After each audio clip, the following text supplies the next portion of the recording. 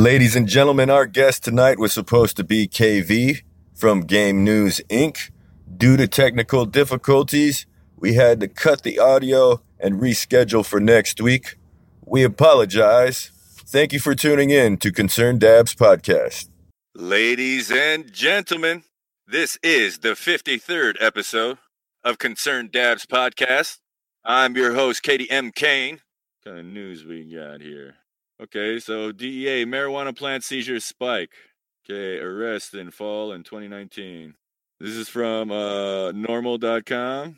Federal law enforcement agents and their partners have made fewer marijuana-related arrests in 2019, but seized a far greater number of plants than they did the year before, according to annual data compiled by the U.S. DEA. Okay. An estimated 4 million plants is what was confiscated in 2019, up from 2.8 million in 2018. So less arrests, but more plants. So I guess that means the guys taking part in the hustle are getting a little bit better at what they're doing.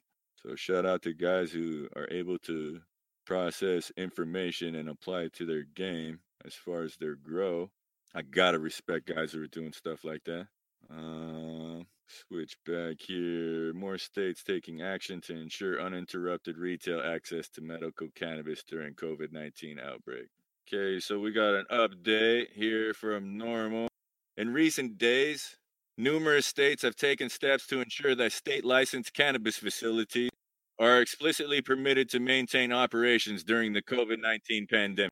We're going to go for maybe 10, 12 more minutes, ladies and gentlemen, and wrap up the episode. We will reschedule with KV, hopefully next week or the week after. I'm going to get back to this article about COVID-19 retail sales. It says in several jurisdictions, lawmakers have designated these operations to be essential to the health and well-being of the patient community. In others, regulators have either relaxed protocols or moved forward with new emergency rules to facilitate expanded access, such as permitting patients to seek telemedicine appointments and allowing dispensaries to permit curbside pickup and home delivery. Normal has encouraged that lawmakers and regulators are moved expeditiously to make these common sense actions. State Police Policies Coordinator Carly Wolf said, "The reality that a growing number of jurisdictions have taken these important steps is further evidence of the degree to which above-ground cannabis access is now widely recognized to be an essential part of the fabric of our society and is regarded as being crucial to patients' health and welfare." So checking out Normal a little bit more. Okay, here we go. Normal formally responds to DEA's proposed changes to marijuana cultivation rules. Okay.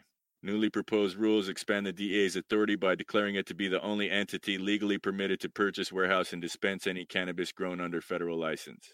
This is from MJBizDaily.com. It says coronavirus takes toll on March adult use marijuana sales.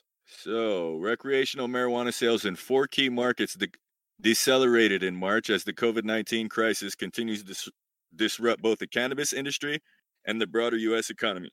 According to point-of-sale data provided by Seattle-based Headset, recreational cannabis sales in Colorado and Nevada declined from March 2019 to March 2020, the first time that monthly adult use sales in either state reported a year-over-year decrease. Adult use cannabis sales in California and Washington state still rose in March 2020 compared to March 2019. But the growth was less than would be expected under normal business conditions. The declines were mostly acute in the latter half of March, despite a few notable sales spikes prompted by fears that the state officials might force cannabis retailers to shut down. Okay, so for March 1st through the 15th, adult cannabis use sales were up over the same period a year ago by 70% in California, 10% in Colorado, 12% in Nevada, 9% in Washington state. Comparing adult use cannabis sales for March 16th through 31st, year-over-year sales were up 38% in California, down 21% in Colorado, down 15% in Nevada, up 10% in Washington state. The sharp declines in the back half of March suggest that sales for the full month of April, home to the biggest cannabis sales day of the year, 420, could fare even worse. Amid the coronavirus-driven downturn, several large publicly traded companies have scaled back operations and laid off workers to cut costs. The pandemic also has spurred a shift in consumer spending habits, with dollars moving away from pre-rolls and toward edibles, and compelled cannabis companies to alter their 420 holiday plans. Word, I can relate to that a lot. I mean, because everybody is kind of probably preparing for a holiday, but that's dope at the end. How they say people are buying edibles more than flour or anything else because it lasts longer. You know what I mean? If I eat a cookie, you'll be high for like 8 hours. If I smoke a blunt, I'm gonna be high for like 2 or 3 hours. If I do a dab, I'll be really high for 2 or 3 hours. But if I eat an edible, I'm legit coasting for more than double that time. So that's interesting. But also, I think people initially bought a bunch of weed, and then it's like, fuck, I can't go to work. This $1,200 probably isn't gonna last, So it's like, I mean, weed is pretty high on my priority list as far as budget, but you still gotta eat every day, So if there's no work in sight, no unemployment check, then shit, you gotta do what you gotta do, man. And I hope that's I want people to grow their own, I want folks to crack seeds right now, put them in little pots, and then put them outside for the summer. I feel like that's the move. I feel like that's the win. And it looked like it was up still in Cali and Washington, and down in Colorado and Nevada. So that's like, does that mean folks just smoke more in the actual West Coast? You know what I mean? Like maybe everybody else is jumping on a different bandwagon, maybe. Yeah, we got another one from MJ Biz Daily here. Shout out to Mitchell in production. Says wholesale cannabis flower prices in Massachusetts climb on mounting demand and sluggish supply. Marijuana business owners in the state report pounds of wholesale cannabis flower are selling for premium quality indoor grown $4,200, which was $3,500 in 2019. Average quality indoor grown for $3,800. It was $2,800 in 2019. Damn. Wonder what the regs are like, Mitchell. Yeah.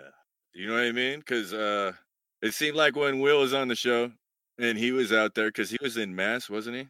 Or like that was one of the shops he would go to, right? Yeah, he sounded like he wasn't impressed at all. So maybe they need to give out more licenses to more talented individuals. And then also, like, plant counts and all that shit is stupid. It's like, if you want a free market, then let it be free. And it sounds really stringent over there, like in Vermont and all those other places. So, oh, here we go. Mitchell has more info. As of late February, the commission had licensed 246 marijuana establishments, including 72 cultivators, and had opened 92 marijuana establishments, including 37 retail stores, according to MassLive. Damn, 72? How many people live in Massachusetts, Mitchell? 72 cultivators. If you put to feed even like 1 million people, that's not enough. You know what I mean? Like, fuck. Yeah, they need to give out way more licenses. 6.89 mil? Damn. Yeah. They gotta like triple, quadruple. They need more people growing out there. We should put in an app, Mitch. You know what I mean? Can concern dabs, indoor cultivation. Space is limited. Yeah, that probably is the thing. Not a lot of country. If you got a warehouse, hopefully the water's good and there's no rats or bugs. Fucking doubt it, but hopefully, Shit. Yeah, that's prices up on the East Coast, folks. So anybody listening to this podcast right now, I think you know what that means. I'm not trying to push you one way or the other, but sounds like times are getting drastic during this quarantine. Quarantine. I just want to get some plants outside or in a tent. That's my main goal. If I can do that, have something nicer than the store has. And I'm going to keep shopping around Washington. I honestly got to say, too, in this 502 state, Liberty Reach, I got one of their 8s. And those guys were fucking tight. It was called Grape Cake. And it's indica. And I honestly wanted to eat something and go to sleep after I smoked it, which is what I'm looking for. So if Liberty Reach hears this, we'll definitely call you and try to get you on the podcast. But I am a huge fan of your work, sirs. Like, I think the lady picked that up at Lucky Leaf. But definitely Liberty Reach Farms. If you're in Washington State, check those guys out. I was impressed by the flowers from that farm. Oh, he's got more numbers. Okay, Mitchell. So it says Gullickson holds MMJ licenses in 4 states. The medical cannabis prices she's seeing per pound of flower wholesale are $2,400 for top shelf in AZ, $1,500 to $1,600 in Michigan, $3,000 to $3,200 in Ohio, $64 to $7,000 in Pennsylvania. Damn, dog. 64 to 7 in Pennsylvania? What the fuck? Damn, man. We need to go out there, Mitchell. Even if it holds for 1 year, that's worth the fucking investment, dog. Like, shit. 6,400. Some fire. Damn. Yeah, that definitely has me scheming. Pretty sure my brother-in-law is from that state. Interesting, Mitchell. Interesting. I've been kind of on a holding pattern, you know?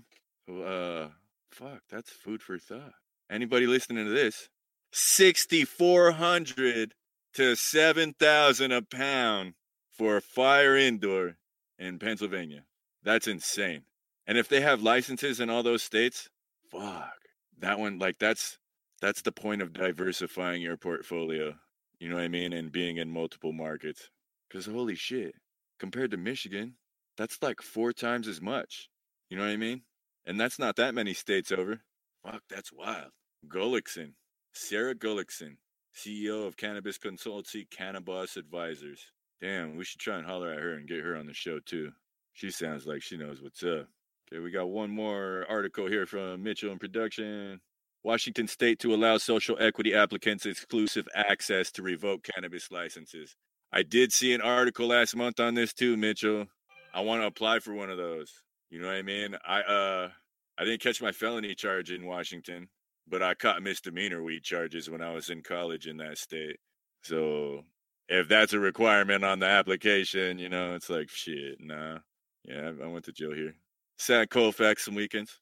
But I think that that's dope of Washington State to do that. I was talking to my lady about that earlier today too, that my biggest complaint about rec shops is it feels like it's run by people who don't smoke weed. You know what I mean? And it's like, I understand business people are good at business, but you're really not that good at purchasing product and keeping it fresh. You keep purchasing things that are not selling and they're going crispy dry on your shelf. And it shows the lack of understanding. It's like they have to hire kids for $12 an hour to do their work. And that's fine. But listen to what the kid's saying when he wants to order something.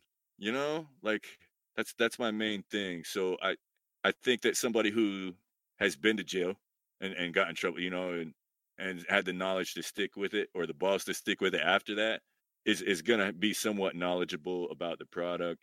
And proportionately, those people are black and brown. So proportionately, those people don't have the money to put into a license. Like capital is severely restricted for minorities and people of color in any industry. So it's cool that they're recognizing that since all these people got locked up for 30 years, we got to give them somewhat of a leg up now that it's legal. So I think that's very cool. It says that they're going to allow 34 such licenses become available to members of the community disproportionately impacted by, as the bill states, the enforcement of cannabis-related laws during state prohibition. Goddamn, Mitchell. I was just talking about it, and then that was how the article was quoted. Cool. The license, which would cost $1,480 with an application fee of $250, will be available from December 1st, 2020 until July 1st, 2028. A special fund is being set up to help social equity applicants. Currently, there is a $1.1 million set aside annually to help with such issues as the application process, business plan development, and assistance for microloans. Goddamn, Mitchell. That gives me hope, too. So I could just stay here. You know what I mean? Put in an app, pollinate some seeds. You know what I mean? Make a run. Make a decent, honest living, you know, and do shit I like. That's cool, man. Very, very cool information. With that, ladies and gentlemen, anybody who's still tuning in live, I appreciate you. I love you. I'm going to do my outro dance. This was the 53rd episode of Concerned Dads Podcast. I was your host, KDM Kane. Our guest tonight was KV from Game News Inc. We're going to get him back. We had technical difficulties, couldn't get the connection. So it goes. Chalk it up and press on. I got to give a special shout out to my guys in production, Mitchell Wilson and Jesse Curry. This has been a Main Note and Joseph Street Enterprise production.